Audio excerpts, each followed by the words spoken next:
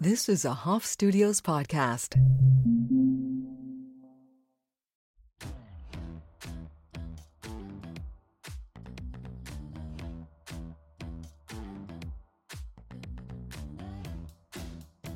All right. Welcome, Lauren Taus. How are you this morning? I'm so well. I'm so happy to be here with you finally. Are you in Venice, California? I sure am. Amazing. I love California. I miss it. It's where I'm from as well. Oh, Yeah. where? I'm from Northern California, Walnut Creek, but we lived in LA for a few years as well. Nice. And now you're in Florida, yeah? Yep. Now I'm in Miami, Florida. I love it here. So I want to introduce you to the audience. You are a licensed psychotherapist, a psychedelic assisted therapist, an educator, and an activist. You are trained to work with both psychoactive compounds, which are synthetic psychoactive drugs, and plant medicines. You lead Embodied Life, a group therapy practice that also offers immersive educational programs for clinicians to learn psychedelic assisted therapy and integration. How old are you? I'm 40. Damn, that is an impressive body of work. I'm going to be 41 in November. It's wild. But I feel like all the self-love I've learned, which is so key to loving other people, has a reverse aging quality, or so I tell myself. It's working. Congratulations. And you have a daughter, or I know you have a child, yes? Like children in the ways in which I work and support other beings. And I think a lot of that is a type of parenting. But no beings of my own just yet. It's a big prayer, but I'm very happy with what I have right now. I must have seen you as somebody else's child, because I swear I saw you with a child and I was like, oh, she has a kid. Your niece. Okay, that's what it is. I love one of the quotes from your website, and I wanted to just jam off that for a few minutes. Our wounds are often the openings into the best and most beautiful parts of us. David Richo. What does embodied mean to you? What is going in? I know that's a really big emphasis in your work and in the work of psychedelics. It all happens within, right? Within the cosmos, within ourselves, within our mind, within our hearts. But what does it really mean to you? Why is that your why? My work is predominantly inspired and motivated by the transmutation of my own suffering. And so much of that played out on the field of my own body. I feel like I was a walking war zone for half of my life. And getting into my body and living in our bodies is rather renegade in a world that teaches us to divorce from our own somatic wisdom, and in a world that teaches us not to feel, right? We don't think feelings. All feelings have a somatic counterpart, and that's body based. So learning to befriend form, learning to kind of get into my arms and my legs and my tush and my eyes, is a spiritual experience. You know, none of us are going to get out of this thing called life alive. And so spirituality, while we're here, is to me about descension. It's about being in the vessel and not about abdicating it. So embodied is about how I live and how I want us to live, and us to appreciate and recognize that our bodies are pieces of earth, little bits of the planet that we get to steward, and to do so in a kind, good way, in a loving, boundaried way, is something that I've learned. And in learning that, I have really unlocked so much happiness and health. And my happiness is entirely contingent on my ability to play the rest of the emotional keyboard. Like I credit my joy to my grief, my capacity to ride the tides of sadness, anger, and fear, and to kind of just like be a good sailor on the seas of this life experience. And embodied, it's also a play on in. It's in training, it's in relationship, it's in spirituality, it's in meditation, it's in life, it's in the work. and yeah, and in you know, I had a conversation just recently about the word work. The word work is so hypercharged, I think, with a culture of hyper productivity and hustle, and it's like more, more, more, never quite enough. And there is effort that's involved in the necessary excavation and elevation, celebration of the human spirit, in living in the highest alignment with what is true for each of us. But it's good. It's good, and it's wildly satisfying. So, um, Mm. I'm never a graduate. When we work with the psychedelic compounds, we immediately open the doors, which quite frankly are always open, but we have access to the reality of the fact that our experience is always informed by intergenerational, transpersonal, and collective content. It's never just an individual Mm. having a Yeah. discrete set of experiences. So the work is never done. It's Yeah, like the work in quotes is never complete for anybody. totally. So in your work, you have a ketamine clinic, correct? I have a small group practice with a focus on ketamine assisted psychotherapy. Yes. And so what does the integration look like for that? Well, integration is the name of the game when we're talking about this type of intervention. And I like to say that good psychotherapy should be psychedelic in nature. And the word psychedelic just means mind expansion. So, with or without medicine, the healing arts are mind expanding, and they should widen the proverbial aperture around how a person experiences, sees, understands, knows self, other, life, and the universe, really. And then the integration is how we move that forward. Life is an action sport, not a cognitive exercise, right? And so how do we integrate? And the word integration, Danielle, of course, implies disintegration. Mm. So Yep. we fracture and we splinter, we cut off from parts of ourselves a lot. And how do we bring all aspects of our diverse, conflict ridden, peaceful, expansive beings together in a good way? That's integration. And integration is also, as I mentioned, it involves action, and it generally involves action with other people. So with relationships, relationship with self first, and then with others. What are the Hmm. conversations that need to happen? What are the boundaries that need to be drawn? What are um, the questions that need to be asked?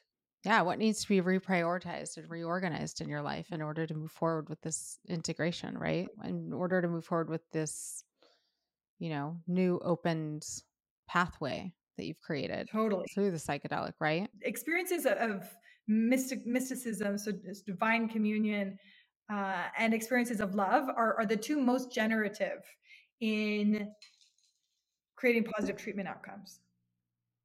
So we are really in one shared field, and it's a really important to just remember that.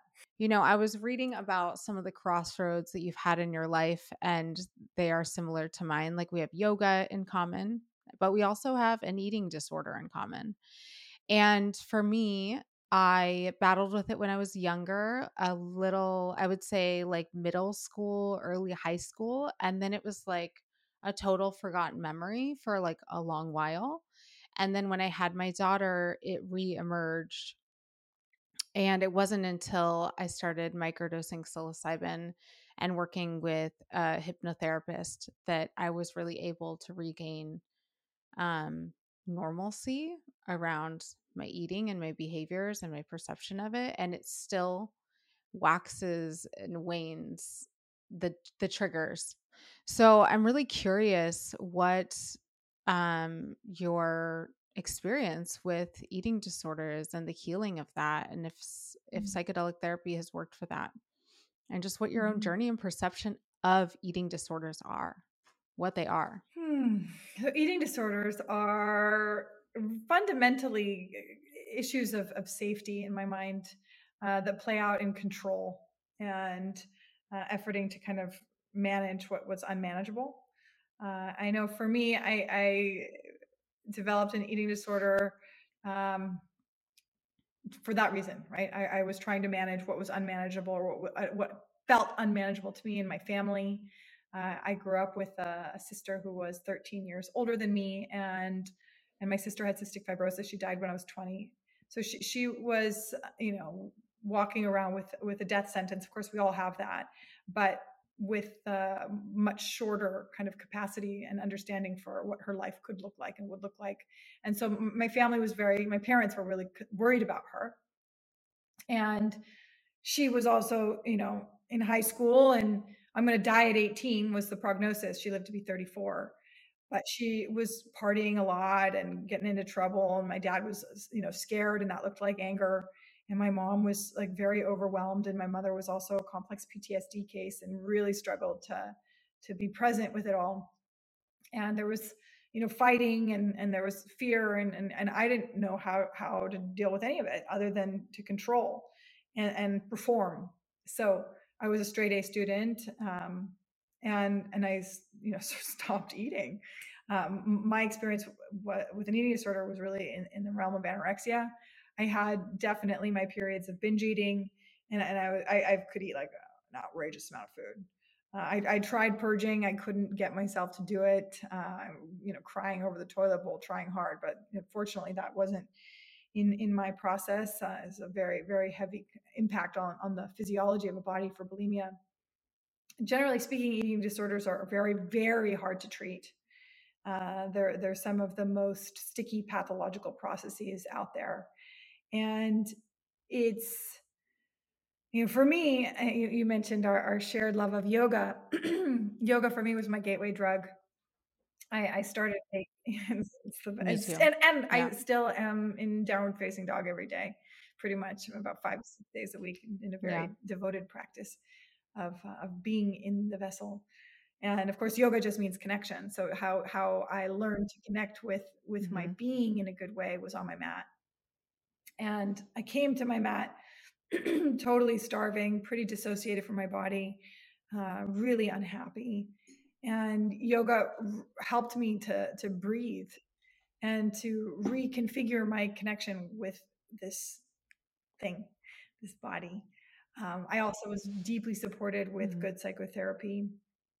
And I went to OA, Overeaters Anonymous, which is a branch of the Alcoholics Anonymous program. And I was really deeply supported by two sponsors there who I am forever in gratitude for. It wasn't until years later Mm-hmm. that I, had already stabilized my weight, because at my bottom, I was, probably 50 pounds less than I weigh now, and I'm tiny. Um, yeah, I was really Wow. not okay. I was really, really not okay. And fortunately, that part didn't last that long. I did experience amenorrhea in, high school, early college years, and that came back. I am grateful to be a woman with a moon, and that's always a barometer for me when I'm working with somebody. Like, are they Mm-hmm. menstruating as a woman? Of course, eating disorders are not female specific, but when I am working with a female in this kind of category, I want to make sure that their body is signaling health in that way. Um, Mm-hmm. Mm-hmm. and we're in this timeline. We're, about 22 years ago. So for me too, it's been like a circuitous path of continued healing, and I know that whenever the thoughts present, whenever there's more obsession with my body and what I look like, that it's sort of a red light to look at what else is going on in my life. And you mentioned that there was kind of a Mm-hmm. resurgence after becoming a mother, and what a wild transition that is. Yeah. I hope to one day understand that, Mm-hmm. and to know that from my own kind of lens. And that is a psychedelic experience. That's a completely life altering, life shifting. I Totally. think being born and having kids are the two most psychedelic experiences on the planet that a person can have. And you know what's interesting is that it wasn't just having a child and becoming a mother, like the birth of the mother and the new life that not just the child that you crave, but the new lifestyle. Like that was one dynamic. There's also physiological, hormonal, experiential things that are happening as the new mom, right? But the trigger was when I was a teenager, I moved from California, and we lived in like 3 different states within a year. My dad was a missionary, and we were super religious. And then simultaneously, when I got pregnant with my daughter, and then I had my daughter, we were living between Miami, New York, and LA. And so it was, and we were like every few months we were changing states, like for a few months at a time, opening restaurants and bars with my fiance. And so it was just this really subtle trigger. Like my life looked totally different. Like we weren't living paycheck to paycheck anymore. This was all by choice. But something in the resonance felt the same to me. It felt out of control. I felt ripped away from my community, away from my people, as most new moms do, anyways.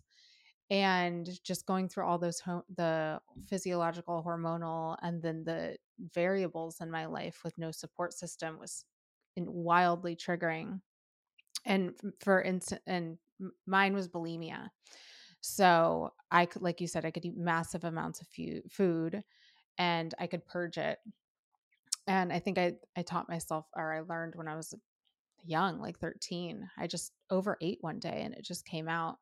And so it's just interesting because I've done so much spiritual healing and family healing, and food, much like alcohol, is just so normalized. The way that we consume it, the way that it's shared, the way that we perceive it is so nuanced. And so it's a wild ride to be on a healing journey with an eating disorder. For anybody out there listening, there's obviously so much hope and so many resources, as you shared. And there, it's a healing journey that you're put on. Some people get diagnosed with cystic fibrosis, and some people come here I believe some people come here to experience a battle with the most common thing on earth, food. you know Yeah, and I still it's a have, path. residue. Like for the most part, I actually love my Mhm. body. Like I love how my body looks.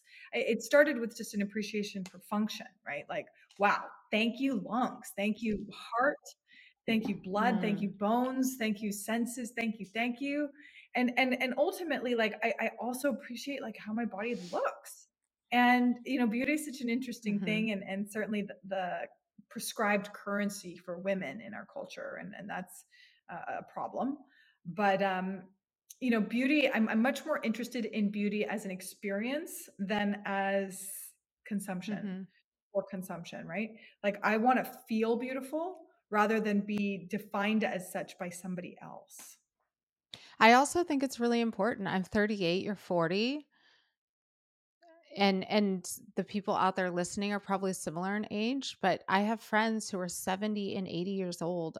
I met this beautiful woman in Topanga. She's 78. She's an author. She was out there having a coffee with me, dancing with my daughter. And I just kind of had this real awakening that, what we work so hard in our 20s and our 30s to have this perceived beauty, and we allow society to put those standards on us, and it's so fleeting. It's not those standards that we hold ourselves to and that society holds ourselves to. You cannot battle time. And I think it's really important to change our standard and our measure of beauty. It's really essential to our longevity and to our happiness, right? Absolutely. And there's certain places that have more emphasis on like the six standards, and places that are kind of more stripped away. As a Jewish woman, I really love that spirituality is the elevation of physicality. It's the elevation of form. It's about how we eat. It's about how we drink. It's about how we dress. It's about being in right relations with and sanctifying the material realms, right? Like It's they're so much a they're part of your culture. totally. I mean, it's their prayers for it all. And to me, my Mhm. liberal interpretation of Judaism's kind of one God is like, I don't care what you call him, her, it, they, them. Like there's like one Mhm. ultimately like shared truth that has many paths and names. And, for me, like digging into my own practice and rituals and traditions that have been practiced and stewarded by my ancestry for thousands of years feels really good. And we all have that within us as options, and the capacity as well to create new ones, which is also very exciting. So exciting. I'm in I'm in love with your path. I just learned that your dad is your primary prescribing medical doctor, aka Dr. Dad, Stephen Taus. He's been practicing for over 50 years. Your grandfather before him, and your father and his two brothers, they're all doctors. I listened to the podcast with you two last night. I was just going to drop in for like 2 minutes. It was riveting. He's so amazing. So, how did Wow. all this culminate with you guys working together and you rebelliously getting him into psychedelics? Like, how did that actually go down? One of my favorite poems is Mary Oliver's Wild Geese. And the first line of the poem says, "You do not have to be good." And good in quotes, like, what does it mean to be good in our cultural understanding, right? It's like, yes, be good, but be you, like, be authentic. There's so much like that we're asked to conform to. There's so much authenticity we're asked to divorce from. There's so much pressure to be something that perhaps we're not. And I certainly felt that. My father spent his life being good, and in ways that, in some ways, that didn't serve his truest self. And I also the same. It was not until my early 30s that I had any psychoactive experience. And immediately after I had my first, I shared it with my dad. By the way, that first experience was with my brother. So for me, psychedelics in the family is the zone I'm most passionate about in the space, or at least one of. Anyway, after that first journey with my brother, I shared about it with my father. What was the And journey my on? father, it was with Armand's medicine. And I don't know if you're familiar with him. He has lots of facilitators around the world.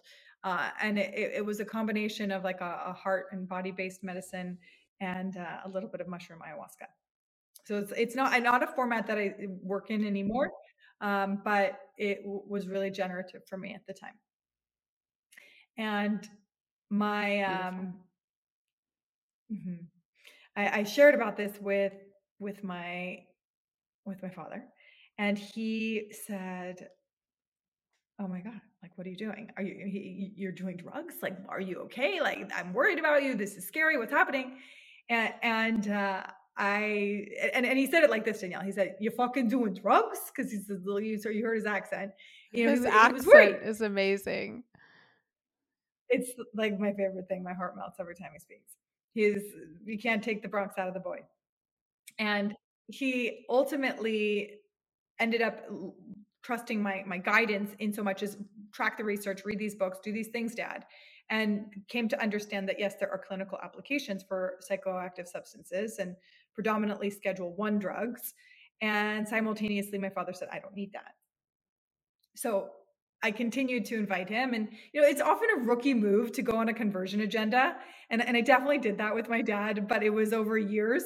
And I really just had a vision and I held it for him. And at a certain point, I had really kind of let it go. But I was training. I was doing very legitimate trainings with MAPS, with ketamine training center, with, in more shamanic realms, sharing about all of it very candidly with him. And of course, he was present in many of my journeys. And eventually he said, yeah, I'm willing to have an experience. And this was years, by the way. And then he had an experience, and And how old in was your 3 dad at this years, point? 75. Say 75 Wow. years old, he had his first psychedelic experience. And I am so proud of that because it's proof that an old dog can learn new tricks if the dog wants to learn. And, my dad, Danielle, also went to psychoanalysis for decades. And he read all the self-help books and did all the things and was really efforting and investing like time, energy, money into his own personal growth and development. But it couldn't and didn't move from the realm of cognition to body, to behavior. It remained Which is the story for so many of us. Absolutely. I mean, my dad says he's never been happier. And my dad is very much a transformed being. His wisdom is dialed, his capacity to listen to me, other people, the planet. He's far more generous. He has more fun. He listens to music. He's like, he's happy. And he also, he's 78 now, and I have multiple centurions in my uh, and on my father's side. So I expect for my father to live a lot longer, and he's very healthy. And simultaneously, like, he's 78 and he's in the space of appropriately kind of looking at death. And prior to his experiencing with psychedelic medicines, he was very much an atheist. And, you know, I can say that I probably was an atheist as a kid too. I just none of religion as it was kind of shared made any sort of sense to me. But he now has some sense of spirituality, a sense of continuity of energy beyond the iteration that this body represents. And I think having that is such a beautiful gift as one approaches like the end of their life. In That's decades from now, but like, just to know, like, there's something else. It's okay to die. You don't have to like drag your feet down the hallway of death. Absolutely. They're seeing that in research now that psychedelic assisted therapy is excellent for that, for especially terminally ill patients, right? Absolutely, because people have an experience like, ketamine, for example, is really good for end of life care, and at higher doses of ketamine, not anesthetic doses, but like psychedelic dosing of ketamine creates a dissolving of ego. So to really dissolve the sense of self gives a person an experience of what death might be like. And many people have, as I've already mentioned, mystical experiences in these realms, an experience of the divine. And others just kind of like a sense of nothingness, and to have recall of the nothingness, even if there is nothing, but nothingness is okay. And then perhaps even more that like there's something deeper to commune with, which I think, certainly the plants are also really good teachers of that, and ambassadors for what else might be coming for each of us.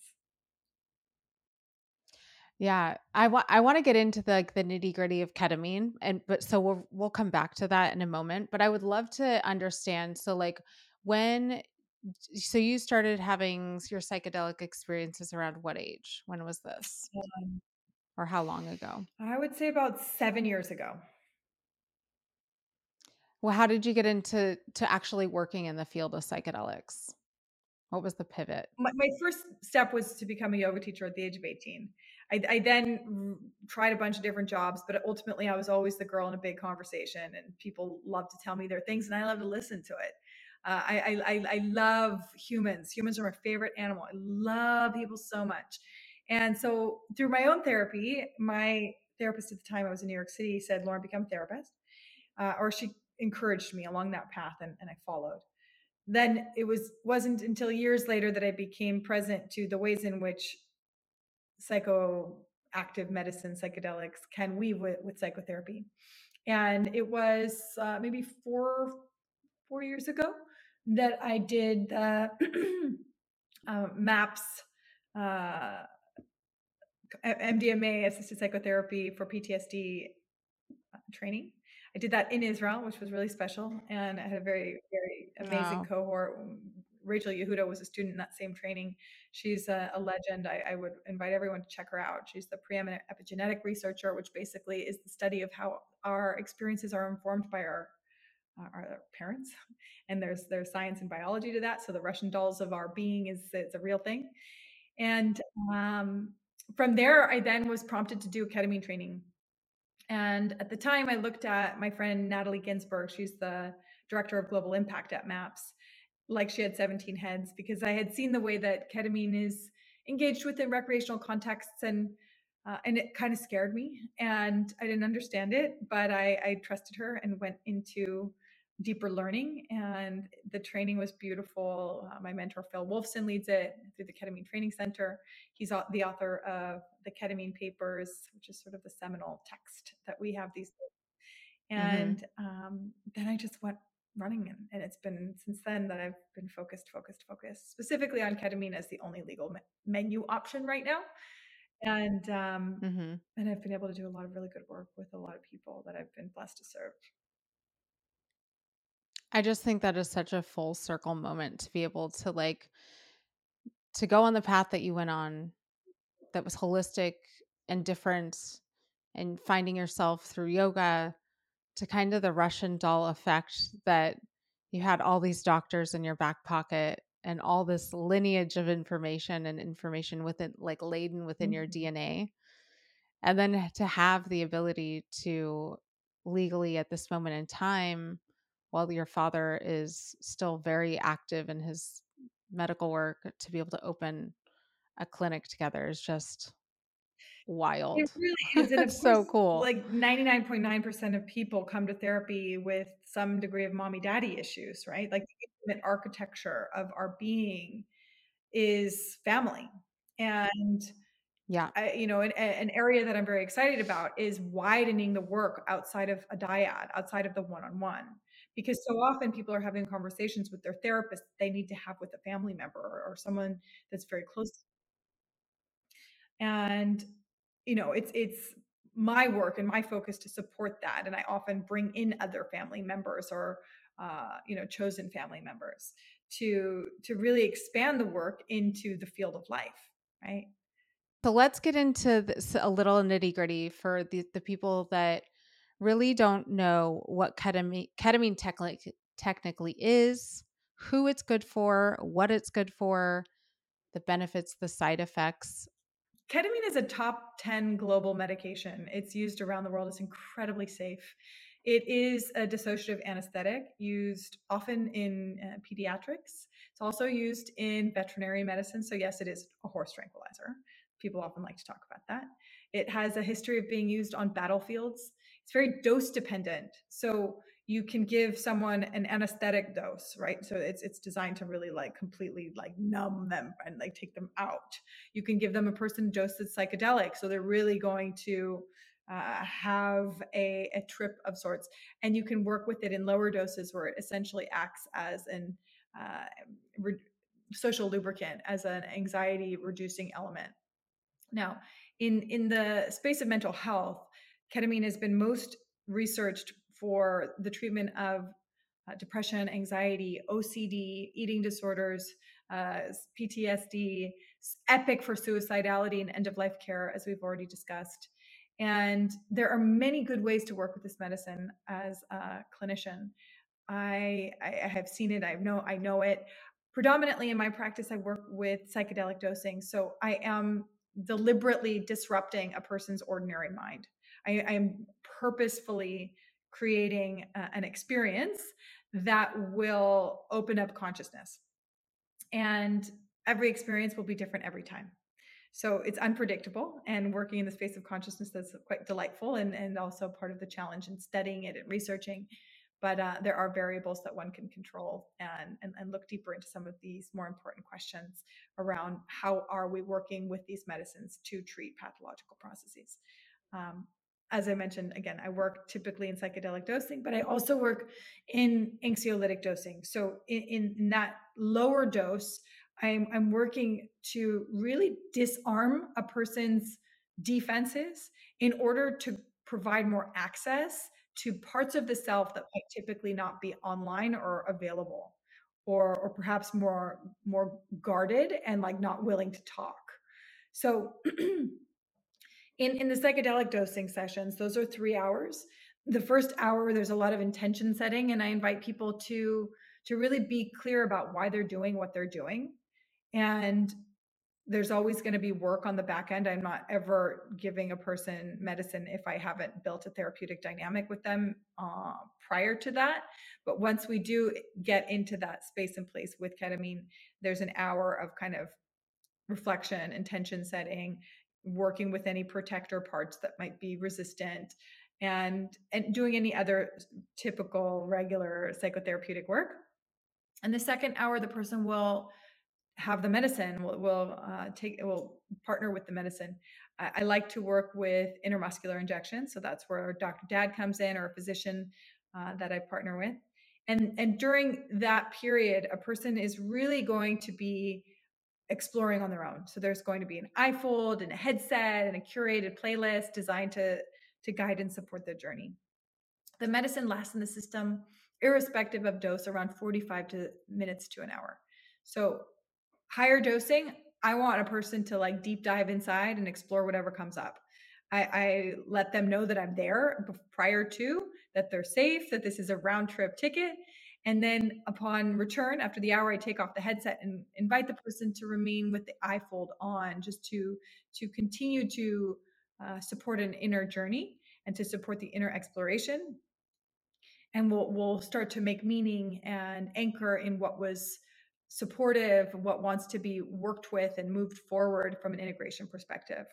I always try to check in with clients after a session like that, like 24 to 36 hours afterwards. I also give them some homework with a little journal with prompts around like the integration of the experience. People like to integrate often by re-listening to the music, journaling, just healthy ways of being, slowing down, time in nature, rest, hot baths, etc. And I also generally prescribe 4 to 6 sessions with medicine, generally spaced about a week apart. This is because, as you all know, there are certain sticky habits that are hard to disrupt. And so we need to consistently challenge that with this kind of intervention. I have people that often come back for tune-ups, and some people need like just one session for profound impact. Some people need like 12. There is no one size fits all protocol in these realms, but the average for me is 4 to 6, and then with the lower dose, it's similar. I very much meet individuals where they are, but like I said, this medicine is really, really good for suicidality, end of life care, OCD, eating disorders, treatment resistant depression, treatment resistant anxiety.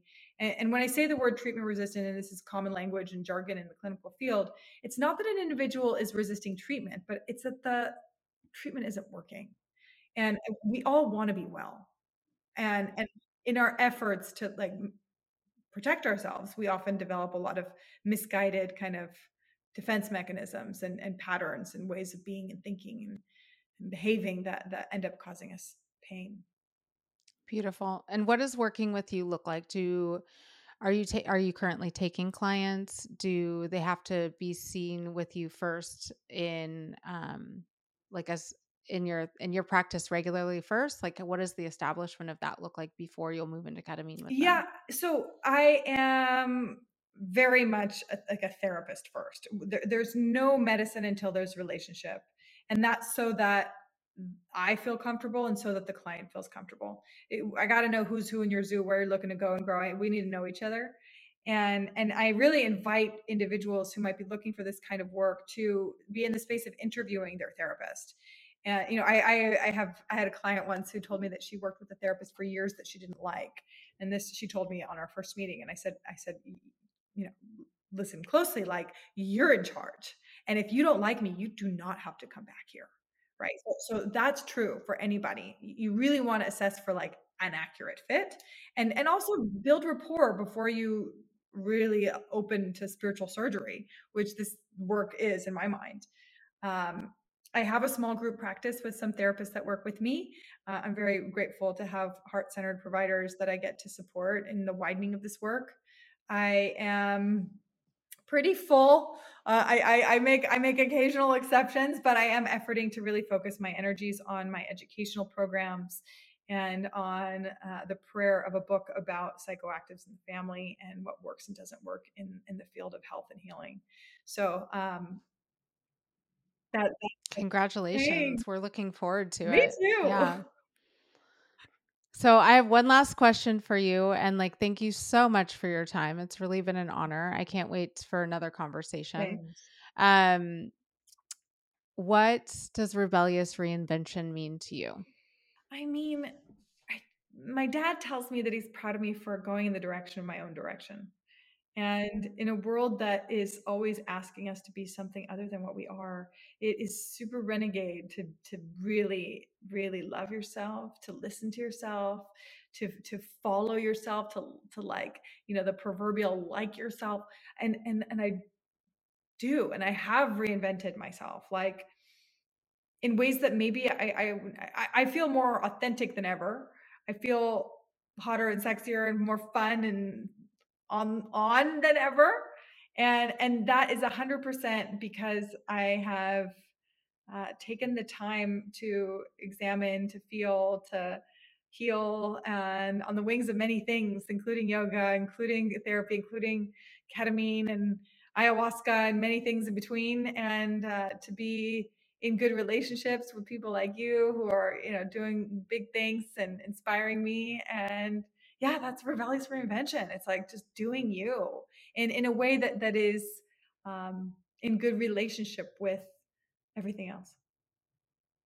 I love that. I love the word renegade. Yeah, It's so that's good. It makes me teary-eyed every time I listen to people's interpretation. It's just so beautiful. It's like just really resonates and touches my heart. Thank you so much for your time, Lauren. And I really can't wait for another conversation. I would love to have you back and really dig into psychedelics in the future and like what does trainings look like. And there's just so much happening in the field. It's really exciting, like the advocacy work, et cetera. But I wanted to get to know you on a more personal level and just share with people, how your work came about. I think the lineage that your family has is just incredible. And one day that's going to go down in history too. So thank you for sharing so vulnerably. Thank you for receiving and listening and having me. And yes, please, let's do it again. Awesome. Have an amazing day. Thank you, Lauren. You too. Bye. Bye.